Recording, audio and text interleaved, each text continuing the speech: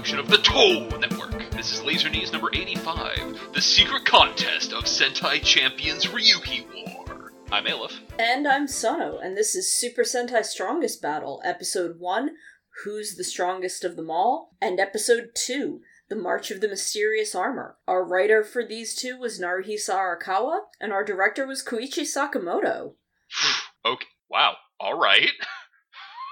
Yeah, I appreciate that they seem to be keeping Sakamoto on a tight-ish leash. He's sneaking a little bit of his normal stuff in with Rita, but it's usually like in a wide shot and pretty minimal, and mostly just that she's like got hot pants. But mostly she's just existing in hot pants, and he's Koichi I can Sakamoto. live with that. So. But it's not like, we're not getting like close-ups of her thighs. Oh, yeah. Oh, boy. And they've kept him completely off of Kagura, which I feel is probably the most important, that given regardless of how old Moritaka Ai is, Kagura at best is like 12. Yeah, the character herself is a literal, actual child, and Kagura, as we see her, is a projection of what she may look like in the future. ToQger's great, y'all, if you haven't watched it. But I confess, as I was watching, I had no inkling that this was a Sakamoto joint. Because, like you said, this is, for him, wow, this was restrained. On top of, like, the action being rather nice, there weren't a whole bunch of what I consider some of his trademarks. You know, just slow motion random explosions. Because, boy, I really love Forza. But also, there was no, like you said, like, leering close-ups on ladies' thighs. Because that dude is usually inappropriate as hell on these projects.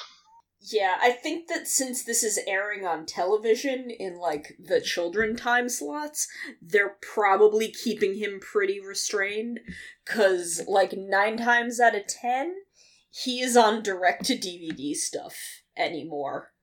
That's... oof. If they're gonna keep employing him, that's for the best. Because, I mean, look, I would personally prefer someone with the same flair for action who also isn't horny on main 24/7. But if he is going to be around, I'm glad they've got him on lockdown, because wow, it can get uncomfortable with that dude. Even when he's like restrained, even when they're like, hey, just dial it back, there's still a lot of like, hey, here's a shot where all the girls are in bikinis. Why? Shrug. Look, I watched Girls in Trouble, and that's, like, the worst of Sakamoto I did on display. The first 10 minutes of that film are the most unpleasant thing I've ever watched. I believe it, because there is the bit in the actual Space Squad thing where it's just this lady being tortured for, like, it's like, hey, why are we lingering on this so much? Because this doesn't feel like, hey, we need to establish that you all understand she's not having a good time. We got that. Like, it's the first 10 minutes of this film is a time loop, for one thing. Oh boy. And it is just Sakamoto shots, like Sakamoto TM shots, of these 4 women, like, dying over and over. Yeah, no, I'm very glad I haven't watched it then. It's incredibly unpleasant. I'm going to move away from the topic of Koichi Sakamoto, or at least to the side, because, unpleasant. And I actually had fun with these. Because I also want to point out, because, okay, we know who the director is. You mentioned the writer. I'm actually really impressed that Toei busted out their 2 big guns for this special, because Sakamoto, yeah, fine, he's, big event, whatever. Naruhisa Arakawa? Kamen Rider Kuga Arakawa? Deca Ranger Arakawa? Gokaiger Arakawa? Like, that's pulling out the stops. Because, like, look, I confess there's a part of me that has looked at this thing in the light of the rumors of the Super Sentai franchise possibly being in some kind of trouble.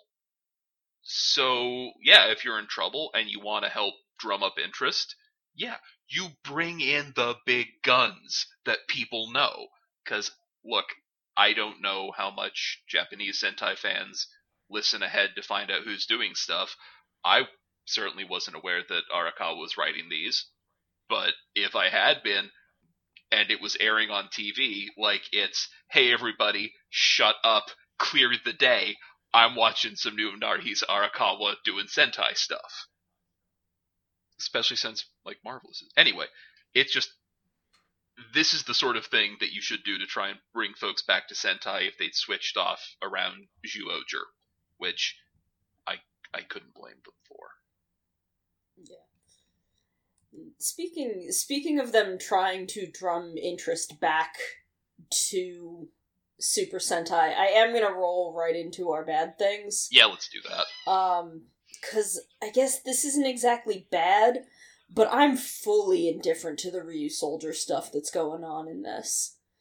Like, if the point of this special is to, like, use the old Sentais to get me hyped for the new one, they're doing a really bad job of it. Yeah, same hat, dude. Because it's not great. It's not great. I mean, like, they did make the correct choice of using the green and black, because that is my kryptonite. But even then, it's all just this weird sidebar to a much more interesting thing full of characters that I already care about. Like, it's not even these two, like, meeting all the old characters. They're completely irrelevant to what's going on. So you've got, like, these full episodes of here's a bunch of characters you really love interacting and having all of these problems that they're solving together, and then you tack those two on at the end, and they're just doing, like, they're just walking around in a scene that's got nothing in it. It's just like, well, get back to the people I care about. Like, I want to care about these two, because you're presenting to me a Green Ranger and a Black Ranger who've clearly got a bond, and I know what I'm about, but they're not doing anything. They're just walking around in a cave, and a bunch of people that I've already got an emotional investment in are wrapped up in this big tournament and a bunch of mysteries. Like, let me go see what they're up to. Yeah, no, because look, I will say I at least appreciate that, because for all I also want to care, I don't. But I at least appreciate that we have the Ryusoulger armor monster guy, what's his name? Geysorg? Geysorg, yeah. Yeah, Geysorg. And, like, okay, he's clearly a Ryusoulger design, but green and black, there's no context for them. I don't know why they're doing things. I don't care. I mean, like, I'm imagining that it's a thing where we're going to associate them with things we did like, but it's not going to be a positive association the way it's done. And then I'm guessing, like, later they're going to come back and save the day when it turns out that Games Master or the Beyonder, or Ultron, or Rita, whoever is arranging this secret war, this tournament of champions, I'm guessing they pop in at the end to save the day, because that's what you do, but it's I don't care. I don't. Because what are they going to do? Like, if they had been in the show as part of like, they're just on the other side of the tournament bracket, we could talk. But they're just in a cave looking at stuff, and hey, look, here's how you play with the new toys. And I'm like, these toys actually look garbage. I'm sorry, they do. Although I appreciate that as of episode 2, it's like, okay, the little dinosaur souls, they like flip out like the Ranger keys. That's cute, but also they don't look good because they're translucent plastic instead of painted plastic. You need the paint to make them pop. Anyway. A thing that's very notable to me is that there's a lot of Aka Red's big V logo, like, on the tickets that they get, or on the actual logo of this special. Okay, it's not just me then. Or right on. Literally, like, anywhere. They're all over the place. But Aka Red's not here. Where's my Red Dad? Like, especially since he's very much not dead anymore after Zyuohger. Like, there's an entire Zyuohger special that's about him, so he's alive and fine. And I don't know if Marvelous knows that. Yamato's right there. Yamato met him. Tell Marvelous that his boat dad is okay. That's a thing that I want to see. I mean, first off, yes, but also, I just kind of want to know that Marv's boat dad is okay, because Sono, your love of the guy has rubbed off on me. I already thought he was neat, but now I'm actually invested in him having a thing, and I just want to know he's okay. Tell me that thing. I'm glad that I've done this because I love Akared so much, and I love his theoretical team. That's not totally theoretical anymore because in that special he's like, yes, Aka Blue exists. And not only were all of my headcanons confirmed, I now have a bunch more, and I love it. Hooray for creative so, fandom. Bring him up. His logo's all over everything. Yeah. I mean, I think that the V, they use that as just sort of a Super Sentai thing as well, but it's become associated with Akared, so just give us Akared. Yeah, I'm pretty sure it started with him. Oh, okay. I don't know if they used it before, or no. Well, it wouldn't have started with him because I think the first time they used it might have been in Gaoranger versus Super Sentai, and he didn't show up till Bokenger versus Super Sentai. But it's his logo. His helmet is that. Where is he? Just bring him in. You've got the suit. So 32 teams of 5 is clearly not all of Super Sentai. That's very much not everyone. And it's not like they even chose, 2 or 3 people from every team, because every single Bokenger, including Zuban, is present. So you've got 7 people from Bokenger. And then there's some teams that are entirely missing. Everyone on our core team, and also from Lupat, there's only 1 person. There's only 1 Deca Ranger, I think. So, how contextually, not metatextually, because obviously that was just what suits can we find. But contextually, within the context of the story, how did Rita choose who to invite? Was it just whoever had a clear-cut wish of some kind? Was it just whoever happened to be up at 2 a.m. that particular night? How did she decide? I confess, over here, I don't know what all of her, prerequisites and reasons were, but over at my place, we did come up with a theory that since the way she's distributing the tickets is some kind of magic, it seemed notable to me that we didn't see a lot of Magiranger. I didn't see any of them there, or if they were there, I didn't notice them, and that only helps my headcanon along. Or that also didn't see the Gosagers. I mean, Gosei Knight, yes, but I don't know. But I was thinking maybe she's only getting the ones she can control, who couldn't fight back against her or something. I don't know. I hate to actually this. Oh? But I was very excited over that big group shot, and Magishine is right behind Keiichiro. Oh man, I missed that. And, in the close-up of him, you can see, the blue jacket and the S. And then in the wide shot of everyone, you can see Magi Blue and Magi Yellow are, right next to each other. I didn't see anyone else from the team. But those 3 at least are definitely the there. Theory, so yeah. And Gosei Blue was on Keiichiro's team. Oh, wow.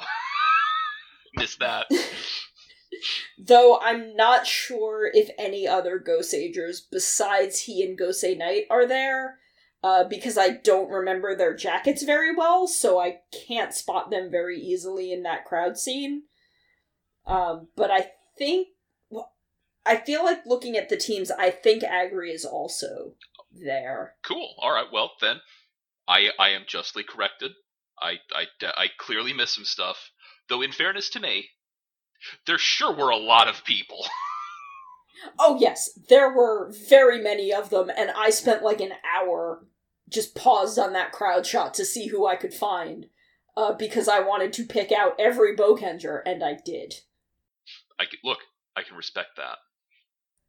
I am slightly confused as to why Stinger in particular is so, what the heck about the very concept of magic and being brought here magically.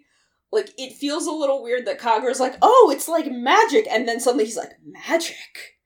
And gets really hung up on that. Yeah, it is really weird, because dude has been to, and I guess now has been returned to, a whole different universe. This is not his first rodeo, and has also used, and the power of cosmic energy, e.g. the power of friendship, to come back from the dead after he was murdered to death by an army of his enemies that one time, so that he could beat a bodiless magic critter that was the bad guy of his entire series.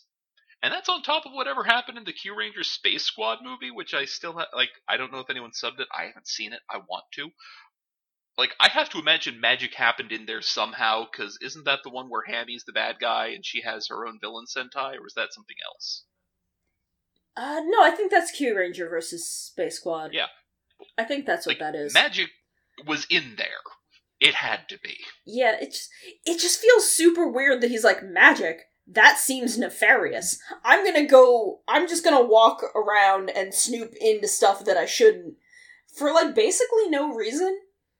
But then again, he was a spy for, the first 3 episodes of Q-Ranger, so maybe that's just how he responds to things. I mean, in fairness, that are unfamiliar. That tracks pretty well, because when things seem magical, half the time it is Old Man Withers who runs the haunted amusement park of the New Jersey Withers who run the haunted amusement parks.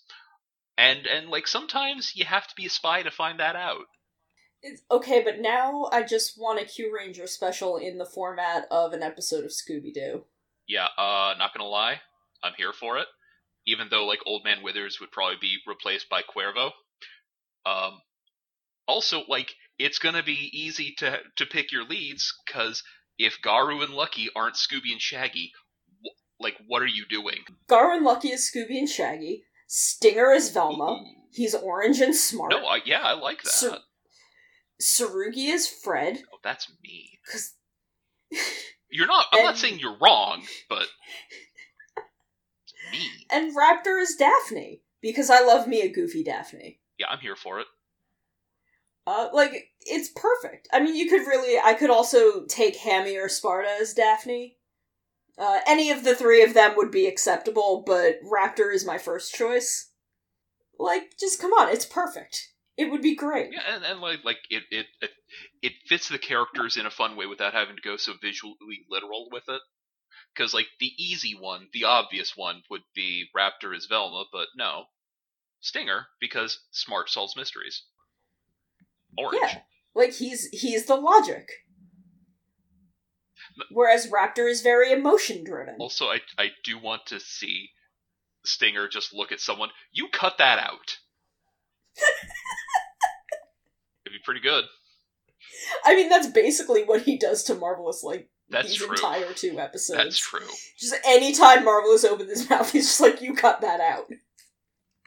Moving into episode 2, it does seem a tiny bit weird to me that, immediately, one scene after giving a big speech about teamwork, Yamato decides to fight another team 3-on-1 by himself. Fair, yeah. I know the entire rest of the team, wandered off, but couldn't he just be okay, I know he thinks he can't rely on Marvelous, and that's basically why he decided to do this, but can't he be hey, can we wait another, 10 minutes for Stinger to get back? Or be hey, Rita, can you, tell Stinger we're doing this? You have magic, could you just teleport him onto the field? It'd be fine. Yeah, isn't that how we get there anyway? It seems, at least 2-on-3, the odds are slightly more even. Yeah, no. It just seems a little weird, he seems on decent terms with Stinger. As much as you can be when Stinger is put in a new environment. Yeah, well, yeah, he's gonna be a little fussy, but, Yamato at least still thinks he's reliable. I'd Mia. So, it's just really baffling that he's we're a team! I'm gonna go fight these 3 guys by myself. Honestly, I'm just thinking, if he's still in a Super Sentai, he's probably still having to hang out with Leo a bunch, and he just has no patience, and every now and again it's just like, you know what? I'm just going to do this one solo. Just, I don't have patience for you people with all of your weird lone wolf nonsense. I'm just going to go wreck all the things. As a lone wolf, shut up. I'm the red, I have all the upgrades. And he does use them. That's fair. He essentially is 3 guys in that fight. Honestly, I know we're talking bad stuff. That fight is pretty sick. Oh yes, we will be talking about that fight. Good. This is a very little thing. This is a very personal thing, because it's a complete non-issue within the episode itself, but it kind of broke my heart that Natsuki and Zuban have to fight each other. Oh, yeah. Because, like, he's her guardian. He's the only other living thing from the time and place she came from. Like, he exists to protect her and to fight with her. And it just kind of made me a little sad that they had to fight each other, even though it's, like, a friendly match. And, you know, like, they're not hurting each other. They're just doing a capture the flag. And I'm just like, what is Zuban's wish, even? What would he want? Maybe he's going to restore the old Society of Mu. That seems like a thing he'd do. Made me a little sad that they had to fight each other, because I love the story around them. And specifically, it's Natsuki. Like, if it was any other Boukenger fighting Zuban, I'd be like, that's fair. Like, they love Zuban, they all do. But, like, I could see another one being like, I'm okay with, like, having this fight for our wishes, but I'm like, no. He's specifically meant to not fight her. That is the opposite of what he's for. Okay, so I know, like, save a child's life is an incredibly red sort of motivation. To say the least. But I kind of expected Yamato's wish to have anything at all to do with anything that happened in Zyuohger. Like, anything. A single like, thing? Maybe giving Bard and Larry back the chunks of their lives he took, perhaps? Yeah, that seems like that'd be a neighborly thing to do. Like, Yamato helping this kid enjoy the remainder of his tragically short life is very sweet and sad, and again, is such a red motivation. Like, I believe it. I totally believe that this is a thing Yamato did, and that he's very upset over it. It just felt very out of left field. Same. Because there's a lot of other stuff I would have wanted him to get up to that wasn't, oh yeah, childhood illness is a killer, and I would like this one child to have a moment of joy. Like, again, like he said, very, very Red Ranger sort of thing to do, but he's got other concerns, man. I don't know. Though I do have to admit, like, that leads into the fight, and having the Zyuohger theme kick in as he declares the wish was real good. Yeah, I mean, we're gonna talk about it, but I never thought I'd be excited to hear the Zyuohger theme. Because, again, it's not very good. I enjoy it. There are a lot that I like more, but it was a really good use of it. Yeah, the way they did it, I was like, oh, hey, it's the Zyuohger theme. Hell yeah! It's like, they're using the theme song. This is important. Speaking of that, this is not a bad thing. In that fight with, I think the first time that we see Natsuki's team fighting, not the time she was fighting Zuban, but the first time, they used a Boukenger background track. Oh. And I'm like, that should have clued me in the first time I watched this that she was gonna win. But it was very, it's like the kind of core, we're having a fight Boukenger track. Ah, well that would explain why I didn't notice it so much, because if it was either of the Boukenger opening or ending theme, I would have caught that stuff. You know, it was one of the background tracks from within the show, but it was very good to hear it, because I love the soundtrack from Boukenger, because I'm me, but also it's really good. Yeah, it is. So this is also kind of minor, and less a problem with the episodes and more just a me problem. By the end of this episode, we know the wishes of everyone on Team Weirdo, except Stinger. Like, technically we don't know Marvelous's, but I'm assuming it's, put Luca back where she should be. Because that's mostly why he's here. But we don't know Stinger's. Like, tell me what the boy wants. I need to know. And on that, like, tell me everyone's. Like, what is Gosei Knight here to wish for? Like, is Doggy here to wish that Swan will take a day off so they can actually get married? Like, because that's the only way she's gonna do it. Like, Toei, you can't introduce this as a motivation and not tell me every single person's wish. I need to know them.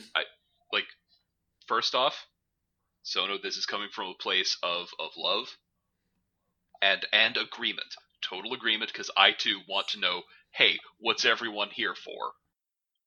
At the same time, on the meta level, if we knew everyone's good wishes, because look, they're Super Sentai, their wishes are going to be righteous as hell. Well, I guess completely the opposite of that, because hell is for sinners. Anyway, you know what I mean. But if we heard everyone's motivations, we might start rooting for someone else more than we're rooting for the folks whose wishes we know. That's fair, because if Doggy's wish was for Swan to take a day off so they could get married, we all know what I would be in this for. Yeah, same. I mean, look, I feel like once he says that, about a third of the crew is just going to be like, alright, look, that's better than my wish, just take the thing. Be like, you know what? That's fair. It's been, 13 years, my guy. That's love. Like, we're not good. We're Super Sentai, we're the good guys, we can't get in the way of love. But still, that's... Yeah. Anyway, I think that's it for our bad stuff, right? Yeah, speaking of love. Yeah. Well, let's get into the good stuff. Sono, you started us off before, start us off again, won't you? You can tell that this special is written specifically for me, because the very first thing that happens in it is a narrative excuse to write Luca completely out of the story, so I don't ever have to see her physically assault her friends. Okay, fair. Because I hate that. No, look, that's legit. I hated it in Zyuohger, I hated it in Gokaiger, I hated it even more in Zyuohger when she shot at Dan and Ahim. I'm still really mad about that. She fired a gun upon her teammates. And that's unacceptable. Legit. I love the opening song for this special. It's adorable. I really love it. And I am always weak for Nobuo Yamada singing a Sentai opening. There is a reason I fought for Bokenger when we did our rankings, and... Oh, is that the same guy? For me personally? Yeah. He also did Goseiger, which is about midway through our ranking, but for me personally, it's a bit higher. I really like that song. Well, I mean, that's the problem with the rankings we gotta do, bouncing off each other. But look... But it's... He is the one singing this one, and it's very cute, and it feels real appropriate. Well, yeah, especially for a tribute show, which is... I know it's a crossover and all that, but it is such a tribute. It is. I love it. Also, speaking of, I also want to throw out how much I appreciate that for this tribute, they just do a vague hand wave for the why of the plot. Like, hey, what are we doing? Oh, they're having a big old classic battle royale capture the flag thing. So not only do you get to watch all of your favorites fight in classic superhero crossover style, because that's superheroes fight, or superheroes meet, they have a misunderstanding, or there's a reason they have to fight, then they fight, and then everyone walks away as friends. But the way they did it, with all of their hand-wavy nonsense about, hey, everyone's just trying to get the rocks so that everyone can have their dream, it also gives you, as a fan on the this wouldn't have happened that way level, just a little hand-wavy reason for why your favorite might have lost. It's a crossover that lets everyone fight, while still letting everyone maintain their dignity, and if they're, the strongest in their series, which I know is the thing they're doing here, but if in their series they were the strongest and the best, and you love them and they're your favorite, and they get punked, you can still say, well, like, look, it was a weird matchup. There were weird rules happening. It lets everyone maintain their stuff, and that's really hard to do. So, good on him on that stupid, nerdy plot level, because I was not looking forward to watching, like, someone who was not Captain Marvelous get dunked on a whole bunch. Because I don't. I haven't watched a ton of stuff, but what I've seen I've liked, and I did want to see, like, Bio Red get just punked from, like, a stray laser blast or whatever. I wanted to see some good fights, and we got that, and it's nice. So I spent kind of the entire first half of episode 1 losing my mind over the idea of Keiichiro wanting to wish for world peace, because what a perfect crystallization of his character. Of course that's what he wants. There can be nothing else that this man wants other than world peace. Yeah, no. I resent the hell out of how hard they've made me have the back of a cop in these shows, but they did it. I hesitate to use the word stan for the guy, but I'm a big fan. Of course, I do have to say, it doesn't hurt that it's an Arakawa written joint, because, yeah, it's Arakawa writing a good cop, and writing this specific good cop who he already, like, broke my heart with a while ago, so of course I'm on Keiichiro's side. And just, the fact that Keiichiro stepped down from that wish, a wish of that magnitude, in the face of Yamato's wish, was great writing. Because we don't know what Yamato's wish is at that point, but we know how strong Keiichiro's desire for peace is. We just spent a year living it. We saw it literally 1 week ago. So, like, we're not even departed from it to the point where we could have, like, kind of forgotten how much he wants it. So then it begs the question of, man, what is Yamato's wish that Keiichiro is willing to step down from world peace to achieve it? And when we find out in episode 2 that Yamato wants to save the life of this child so he can show this kid how great the world is, like, of course Keiichiro's gonna be like, nah, man, that needs to happen. We can all work for world peace. That needs to happen. Like, no one believes in the potential for good in people and the world the way Keiichiro does. It's so good. He's such a good character. I'm so mad. And also, like, I like that while they're sitting down and having that conversation, like, first off, I love that they sat down and have a conversation. That was awesome. But in that conversation, you get the little touches about, like, yeah, I feel like world peace should be a thing that we go after as a species and not something that's imposed on each other. Which, like, look, I go back and forth about quote-unquote the correct answer here, but I like the way they put it down, I like the discussion, and it's defensible either way, because, hey, world peace.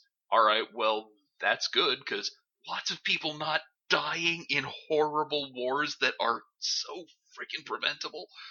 But also, like, yeah, but if you impose it on people, you strip them of an aspect of their free will, and isn't that kind of horrible? But also, the thing they were doing was murdering people, and again, the philosophical thing goes round and round. The thing is, it's especially defensible from within Super Sentai, yeah. Because forcing world peace is how you get Naga's planet. That's literally what they did. And Naga as a character is the embodied metaphor of why that's a problem. Yep. But man, I love Naga so much. Anyway, we should keep going, because otherwise I'm just going to think about how much I love Naga. He's a good boy. He really is a good boy.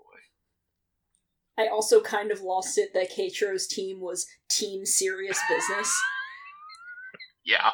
And that on that team was Sakura from Boukenger, because what other team could she possibly be on? Right? Seriously, like, I had so much fun catching some of the team setups. Like, when you see Natsuki's team from Bokenger, and she's on Team Brute Force, I'm like, yeah, no, that's legit. Also, I was happy to see her with her stupid shovel claws again. I love her shovel hands. Yeah, it's great. It's such a silly thing, and then she just wrecks all the dudes, and it's great. Not like dudes I know I looked up a couple other team names, but I don't quite remember them offhand because the kanji and the kana on the screen where she shows all the teams is really hard to read. Yeah, it's very stylized. Because it's very stylized and blocky and also bright red, and then it's zoomed out so far that it's not totally clear. But I want to know all the team names because they seem hysterical. But even just on that, y'all, the second that Keiichiro's in the big white gathering room and people start walking past him and you just hear, the ka-chunk, ka-chunk, ka-chunk, and you see Zuban's arm go past him and he's doing little zun, zun, zun. I lost it. Yeah, that was real good. I went absolutely nuts. Quite honestly, anytime we saw anyone returning out of suit, I kind of lost my mind. These first 2 episodes picked some of my favorites to put in it. I mean, look, same though. Which, honestly, they had a really good spread of people from all over. Which, it was some good fan service. And for once it was fan service that doesn't make me want to, gouge my eyes out. There's the whole bit with Doggy transforming, so they're busting out the Doggy Kruger suit. And then we go into the second half of the episode, and it's Sosuke and Eiji. And there's a whole bit of out-of-suit fighting between Eiji and Stinger that felt like it was very much just for me. Yeah, I think so. I really appreciate also there's a bit of conversation between Eiji and Stinger once they're in suit fighting, where, Stinger's like, hey, y'all notice anything weird about this? And Eiji's like, yeah, I can't contact SGS, which makes it super weird that I can still transform. Because if you're not familiar with how Bokenger works, their transformation device doesn't just, put the suit on them. It's connected to a power source that's in the vehicles for the robots. So it's they can't transform if they can't access those robots. So not being able to connect to their base, but still being able to access the suit, is some notable weirdness for a Bokenger. And it's super cool that Arakawa, who was a writer on Bokenger, remembered that detail and used it to kind of emphasize the point of how weird this situation is, even if it's a detail that most of the current intended audience wouldn't pick up on. I don't know if maybe he expects, older siblings or even kind of young parents watching with their kids to have picked up on that and then explain it to them, and then they bond a little over Super Sentai. That's a nice thought. I really like that. You see, in this... That sounds really good. I'm just really kind of affected by that thought. But I was also just wanting to add, on top of everything else, it's a great way to get, the deep lore and mechanics nerds to just shut up. That's basically a don't at me written into the script, and I respect the hell out of that. And, speaking of that group shot that I admittedly spent too much time looking at, it is the most bananas fun game of Super Sentai Where's Waldo. It's just such a blast to look anywhere in that shot and see who you can pick out. Or, in my case, who you can miss. There's definitely a lot of them that I don't recognize because there are a lot of, 90s and Showa people in this. In fairness, there are many Super Sentai. Yes! And I definitely don't recognize all of them, but, I could look in any area and be like, oh, there's Sakura, there's the Maji Rangers, there's Zuban up at the front, there's Gosei Knight. It's a very cool shot to just kind of play the, who from Super Sentai is here game. It's a fun game to play. So, I like that Takaharu's catchphrase seems to be translated this time as, that's hot. Because that just makes him seem like a really excited bisexual, and I'm kinda here for that. I confess I had not taken it that way, but you ain't wrong. Just like, that's his response to everything. Anything anyone does, regardless of anything, he's just like, that's hot. Yeah. Which... I'm like, you are now a confused bisexual, and I'm kind of here for you. Yeah. And it's such a better catchphrase than the one he used to do, and I don't know, I feel like he's not saying the same words, but maybe he is. Because they used to do, I'm getting fired up, and he used to have to scream it. And now he doesn't have to scream it, and that's actually the best plan, because the dude can pull off a lot of the stuff he was asked to do in the show, and in this series, but him yelling about how fired up he's getting, it never worked. Not once in the entire show. Like, you thought Yosha Lucky was awkward? It was more awkward than that. Yosha Lucky at least, like, worked in the very end. Yeah. It had a payoff that was, to this day, I'm just like, that was real good, though. This is my son, Yosha Lucky. Like, how dare you! But to get back to the rest of your point, though, I do want to say, like, dude is on the team with Stinger and Yamato, and Captain, whose face is incredibly marvelous. Like, that's hot is a pretty appropriate reaction, I'm just gonna say. Yeah, fair enough. Because, boy, if I was in the same room as the dude who plays Captain Marvelous, I would just be trying not to look at him the whole time, because, like, I'd look at it once and it's like, oh no, that's hot. I can't be the creep who does this. I do love Yamato and Kagura just going, like, kind of bananas over Stinger having a tail, and Yamato being like, are you a human? And poor Stinger's just like, you idiots, I'm full of poison, don't touch my tail. Yeah, it's Scorpion Tail. There's very clearly a stabby bit at the end. Don't grab it, that's a bad idea. Like, I've really missed this weird, grumpy nerd. Same, though. Like, he's great, generally. And somehow even better when he's on a team full of people who just do not get it. I confess, I was waiting for Marvelous to stop being a grump for a sec, and give them a piece of his mind vis-a-vis, hey, in spacefaring societies, it's considered really rude to go around commenting about and touching folks' different anatomies because you've never seen it before. Don't do that. And of course, it would have been even funnier if they could have added, if he, like, looked at Kagura and been like, what are you, a child? Stop that! Because, that would have been extra funny, because she is. I would have been surprised. Yeah, but it would have been a fun thing. Of course, then I realized that Takaharu is basically acting the same. So, he wasn't as grabtastic with the tail, but there are a lot of fully grown adults in Super Sentai who do act like they're 12, too, so... Yeah. I mean, like, look, Ninja wasn't even that long ago. No, it was not. And, I mean, like, Lucky was only a year ago. Wow. Time flies. Circling back to that scene of Keiichiro and Yamato, like, stopping and sitting down, taking their suits off, and having a discussion, like, that was actually really sweet. Yeah, it was. And... like, I know we also talked about Keiichiro stepping aside for Yamato's wish, but just the exchange of, like, we're all gonna fight for world peace together because that's Super Sentai. And Keiichiro just being like, oh, yeah. And then just kind of, like, standing up and gesturing at the rock, like, here you go, man. Go do your wish. Like, it was really the perfect capstone for Keiichiro as a character. Yeah, it was. I feel like that's a good place for him to walk out of Super Sentai for now, until they have to bring him back for whatever crossover.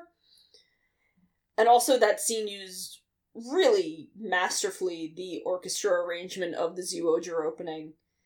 It felt really natural and sweet, and it's amazing how two different versions of the opening were used so well to convey two different emotions in these two episodes. and they used it so much better in these than they ever did in the actual show, because they weren't. Yeah, I feel like that's true. Because, okay, look, again, we've discussed the many ways in which Koichi Sakamoto is not great. He knows how to use the theme song exactly right. He just does. I always resent having to give him credit because, he's a creep. But credit where it's due, he knows how to use the openings. I wish that his ability to know how to use the openings and film an explosion not be enough that he'd keep getting work, what with how he's a giant creep, but, whatever. Not even whatever, but just moving on. I completely forgot about Shinken Red's giant, stupid plastic sword. I 100% forgot that was a thing that existed in Super Sentai. It left my brain because it's been so long since I've seen Shinkenger and I just haven't thought about it. And then suddenly he just is holding it out of nowhere and I'm like, oh my god, I forgot. How did I forget that thing? I always love when they bring in that thing. Half of it, I admit, is because I just remember the Kamen Rider Decade episode that they crossed over with, and the way his belt says, Rekka Daisanto! I love the Decade belt. It's my favorite belt for talking. But that fondness aside, understanding that this is everyone's going after their great cosmic Ryuki wish, and that justifies why we're doing all these capture the flag battles, it still felt profoundly unsportsmanlike to bust out the Rekka Daisanto Megazord cannon thing and shoot a couple of distance fighters who, frankly, had already lost because they were distance fighters who were getting close up against Team Swordsman. I'm just like, that was a bad idea, ladies. Just, it was. Yeah, I mean, in Takeru's defense, I don't think he's used to opponents who fight fair. Point. And also, again, like, he's not killing anyone, and no one seems to die here. Like, you get messed up. Pretty clearly, you get messed up, but no one's killed. It's a capture the flag battle, so it's cool overall. It's a letter of the law thing. I just like, come on, don't use your end move. That's messed up. It's just, also, like, what is his wish? What does he have to wish for? Yeah, I don't know. Okay, you know what his wish is? I'm going to tell you what his wish is. His wish is that his adoptive mother would continue to be the only Shinken Red we talk about, so that he can just go on with his friggin' life. That's fair. Because she deserves more screen time. Like, honestly, after the show, she's kind of been the face of the series. She deserves to continue being so. And he's just like, why am I here being Shinken Red? Kaoru, you be Shinken Red. That's my wish. Kaoru, you do it. It is really amazing that she has more lines in Gokaiger than she does in Shinkenger. I mean, like, it's a thing. I'm not gonna take away that they found a way to finally have a Lady Red. I still wish it would have been for a bit longer. They did it as well as you could in the situation they had, still. But it's just, like, before I saw Shinkenger, people had played it up so much that I thought it was a bigger thing. And then it happens, and I'm like, oh, this is 2 minutes. They found, again, in the context of what they were doing, they did it the best way they could. Because I still think the smartest thing was having her be chill, and having her hype man be the absolute worst, and she can just be like, hey, you stop that, you cut that out.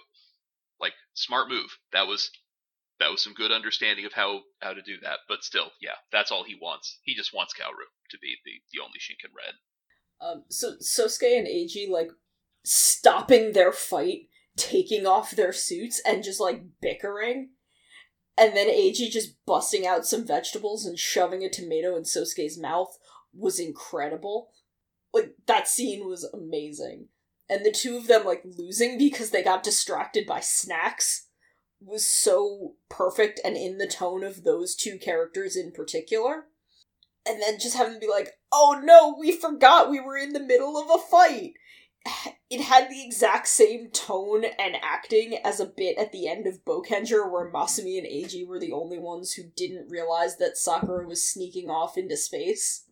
And it was just a great moment. Though I don't even know if Maji Green is here, but I'm a little bit salty that Toei just refuses to put the two of them in the same spot so they can force everyone to eat a salad. I think that would be really fun. Especially if they force them... two shows back to back with two guys who both have vegetables as a gimmick. Why has this never happened? That's a very good question. Also, I just thought it was great to have a couple nerds popping in to remind us that on top of everything else, Super Sentai is a series where you can be a mega serious adventurer, or I suppose also kind of a doofy race car guy. But you can be a mega serious adventurer, but you're also a complete doof who will stop in the middle of a fight to remind kids that, hey, eat your vegetables.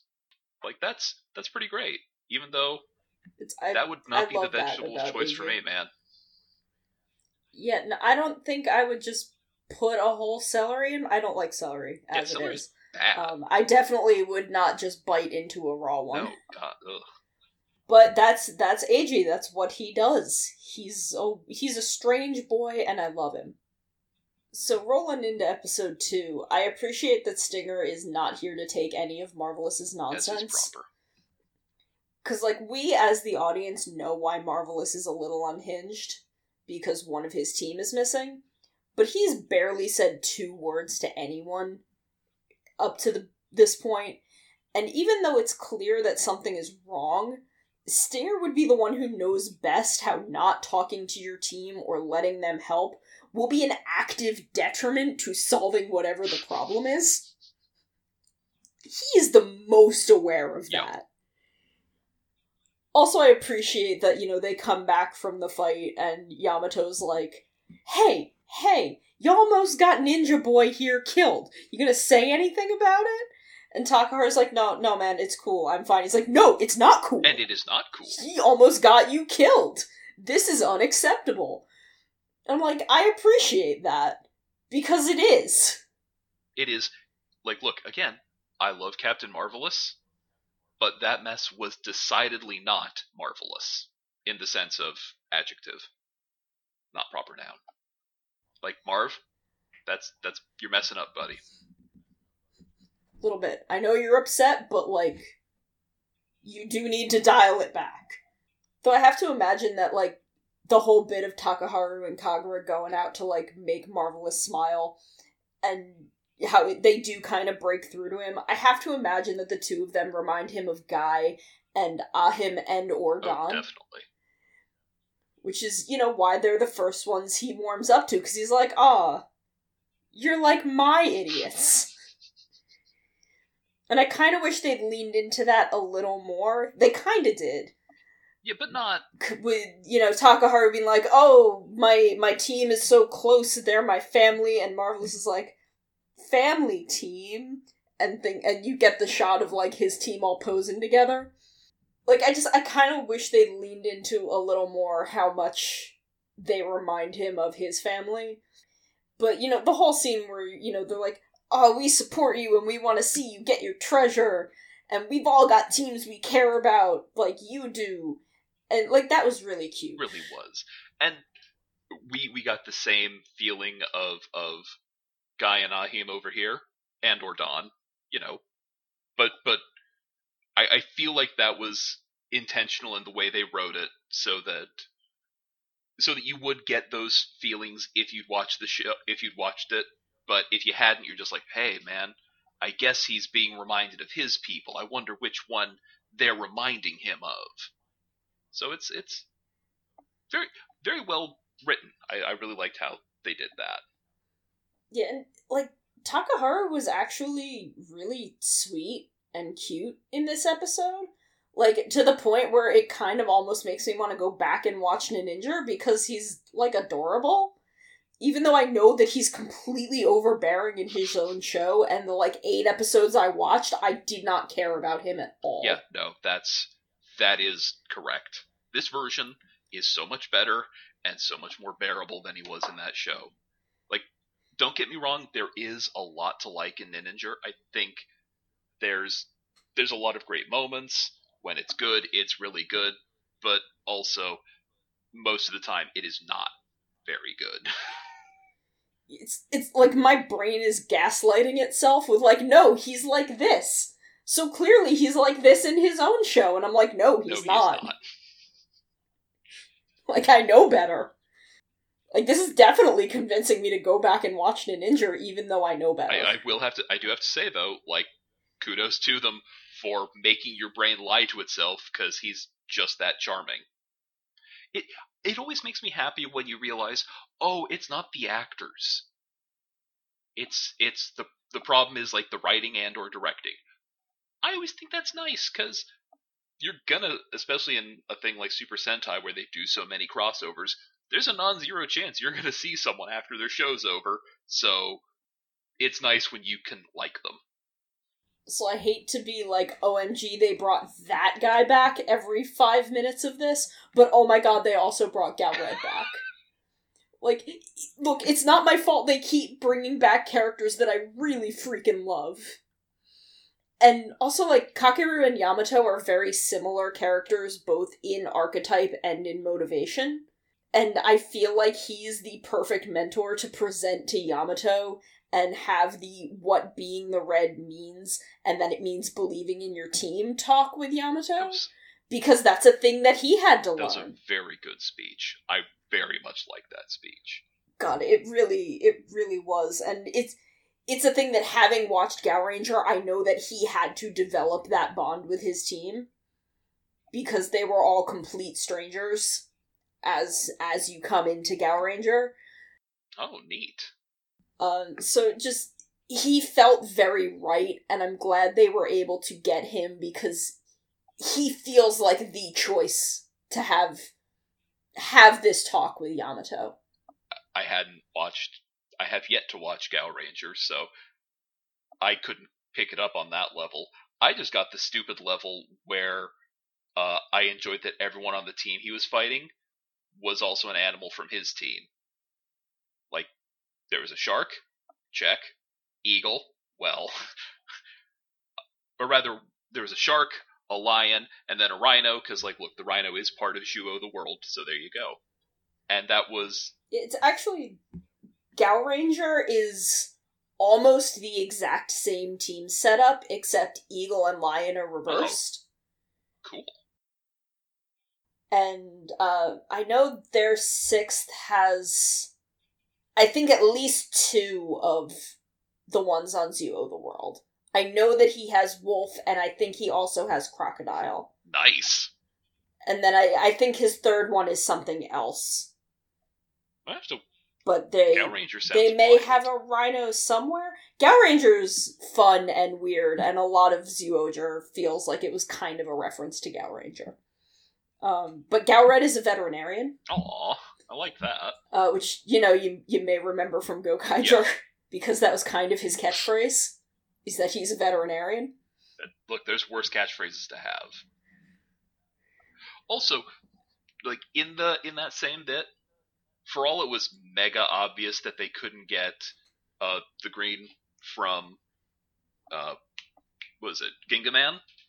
Or Volshark back, the way they composed the back of the head shots, like, you only kind of barely noticed. You did, if you were looking for it, but it was very elegant. I didn't notice until, like, the shots ended and I realized that they had only shown me Galred. Yep.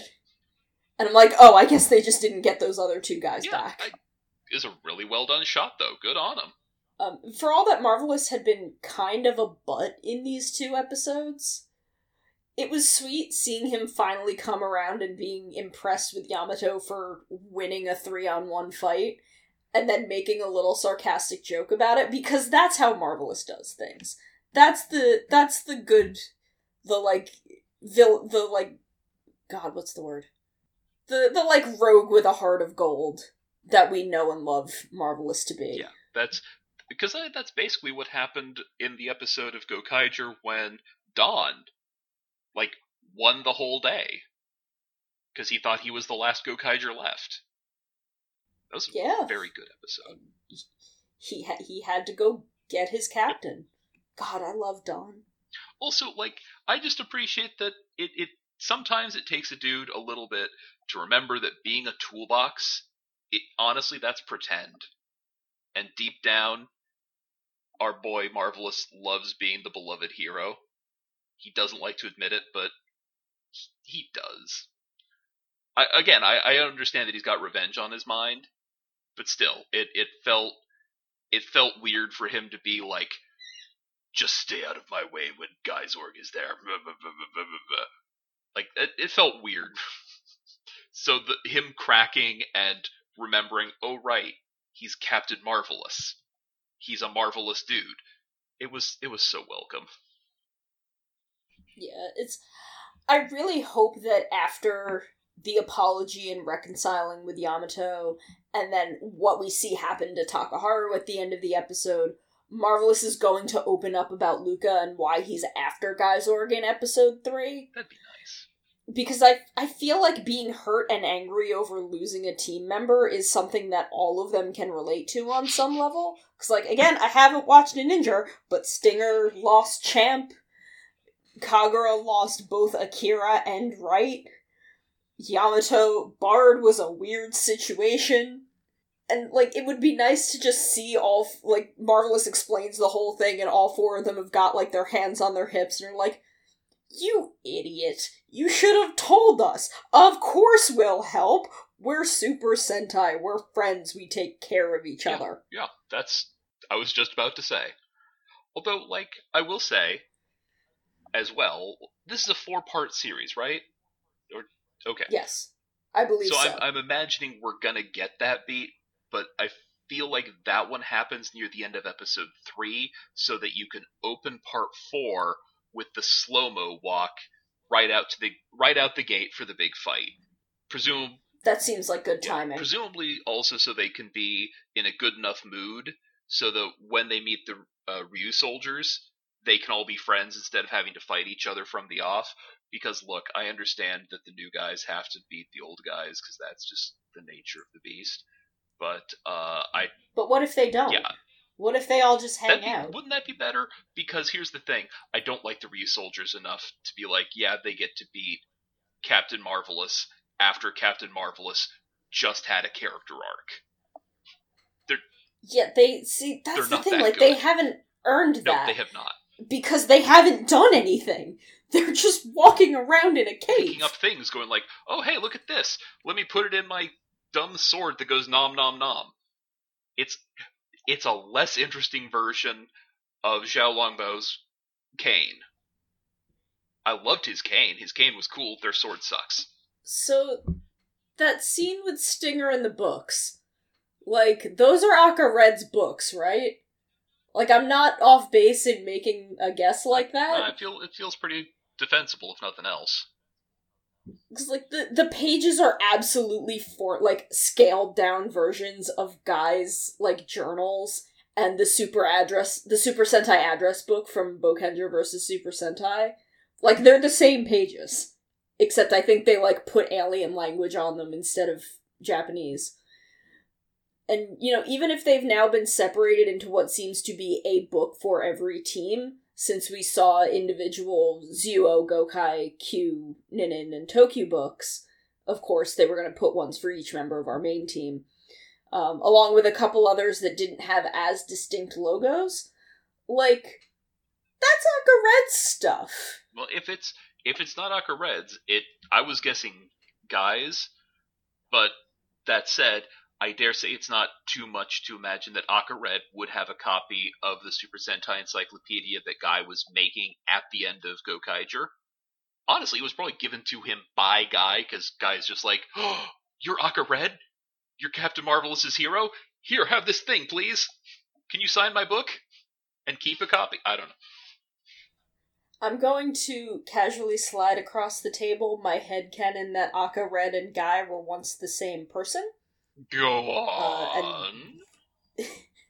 And that Guy was split off into being his own person by Dragon Ranger and company after Akka Red died, and was kind of, they kind of like took Akka Red's soul and put some fake memories in there and like, we're gonna put you back with Marvelous because that's where you're supposed to be and he needs you even if he doesn't know it's you. Which is why they have the exact same reference materials. You know what? I'm okay with this. I feel like I should be fighting you, but I can't. I could. I don't care to. I like it. I think a lot about Akka Red. Clearly. And I've given a lot of thought to him since I watched Gokaiger. I really love him. I think it's, if nothing else, that's a really fun addition. It's also, like, did you see any of the Zyuohger thing that he's in? A couple bits, and he was massively doofy. Because, man, he sure is the exact same kind of doof that guy is. That's very true. That's very true. Also, one last thing. I don't put up the same fight twice is an incredible line. Oh yeah, the one, Captain Marvelous, just, dude's all like, I already beat you, whatever. I don't put up the same fight twice. That was... Look, here's the thing. Oh, that's such a good line. When you call yourself Captain Marvelous, you gotta live up to it. And that's how you live up to it. You gotta drop a sick line like that. Also, okay, speaking of marvelous things, and this is even like right around there in the show, I want it on record that I'm super into this thing where Geysorg looks like whoever he last defeated, or whatever it is that they're going to use to explain why he has Takaharu's face, because I feel like I kill you and then I become you, and I'm looking for my face, and my face is the face of the strongest person, and that's going to be like a through line for Ryusoulger. I think that's a neat hook. Yeah, I thought it. What I took from it was more along the lines of this armor that was in Abaranger, or I guess even what happens to Gao Silver or Kyoryu Gold, where it's kind of this living armor that is possessing whoever is the strongest person it can find at any given time. Oh, that would also make sense.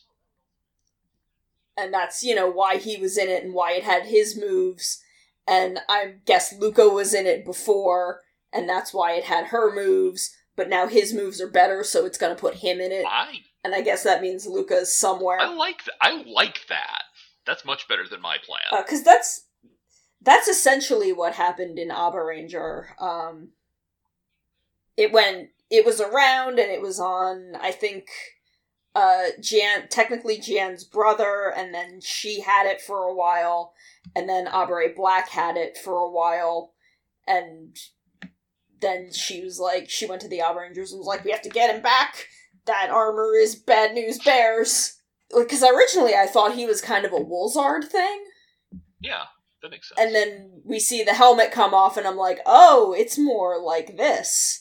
And that's neat, because we haven't done that in a while. Kyoryuger was the last one. And even then, that was Kyoryuger and Gaoranger are a little different than what happened in Abaranger. So then that's the end of my major things. Did you have any? No, that's really it. Yeah. I think for these first 2 episodes, this is a really neat little special. I understand why they definitely can't do this every year, because getting people back is hard. And honestly, I don't want them to do this every year, because this feels special. And I like when things like this feel special. Yeah. Like, it's very neat, and I'm very excited by it. And I'm very excited for the last 2 parts. And I'm excited to talk about them with everyone. That's gonna be a hoot. But until then, for all of us here at the TOE Network, and specifically Laser Knees, I'm Aleph. And I'm Sona. And don't get kicked by a horse and die, or it will take your face and become the strongest.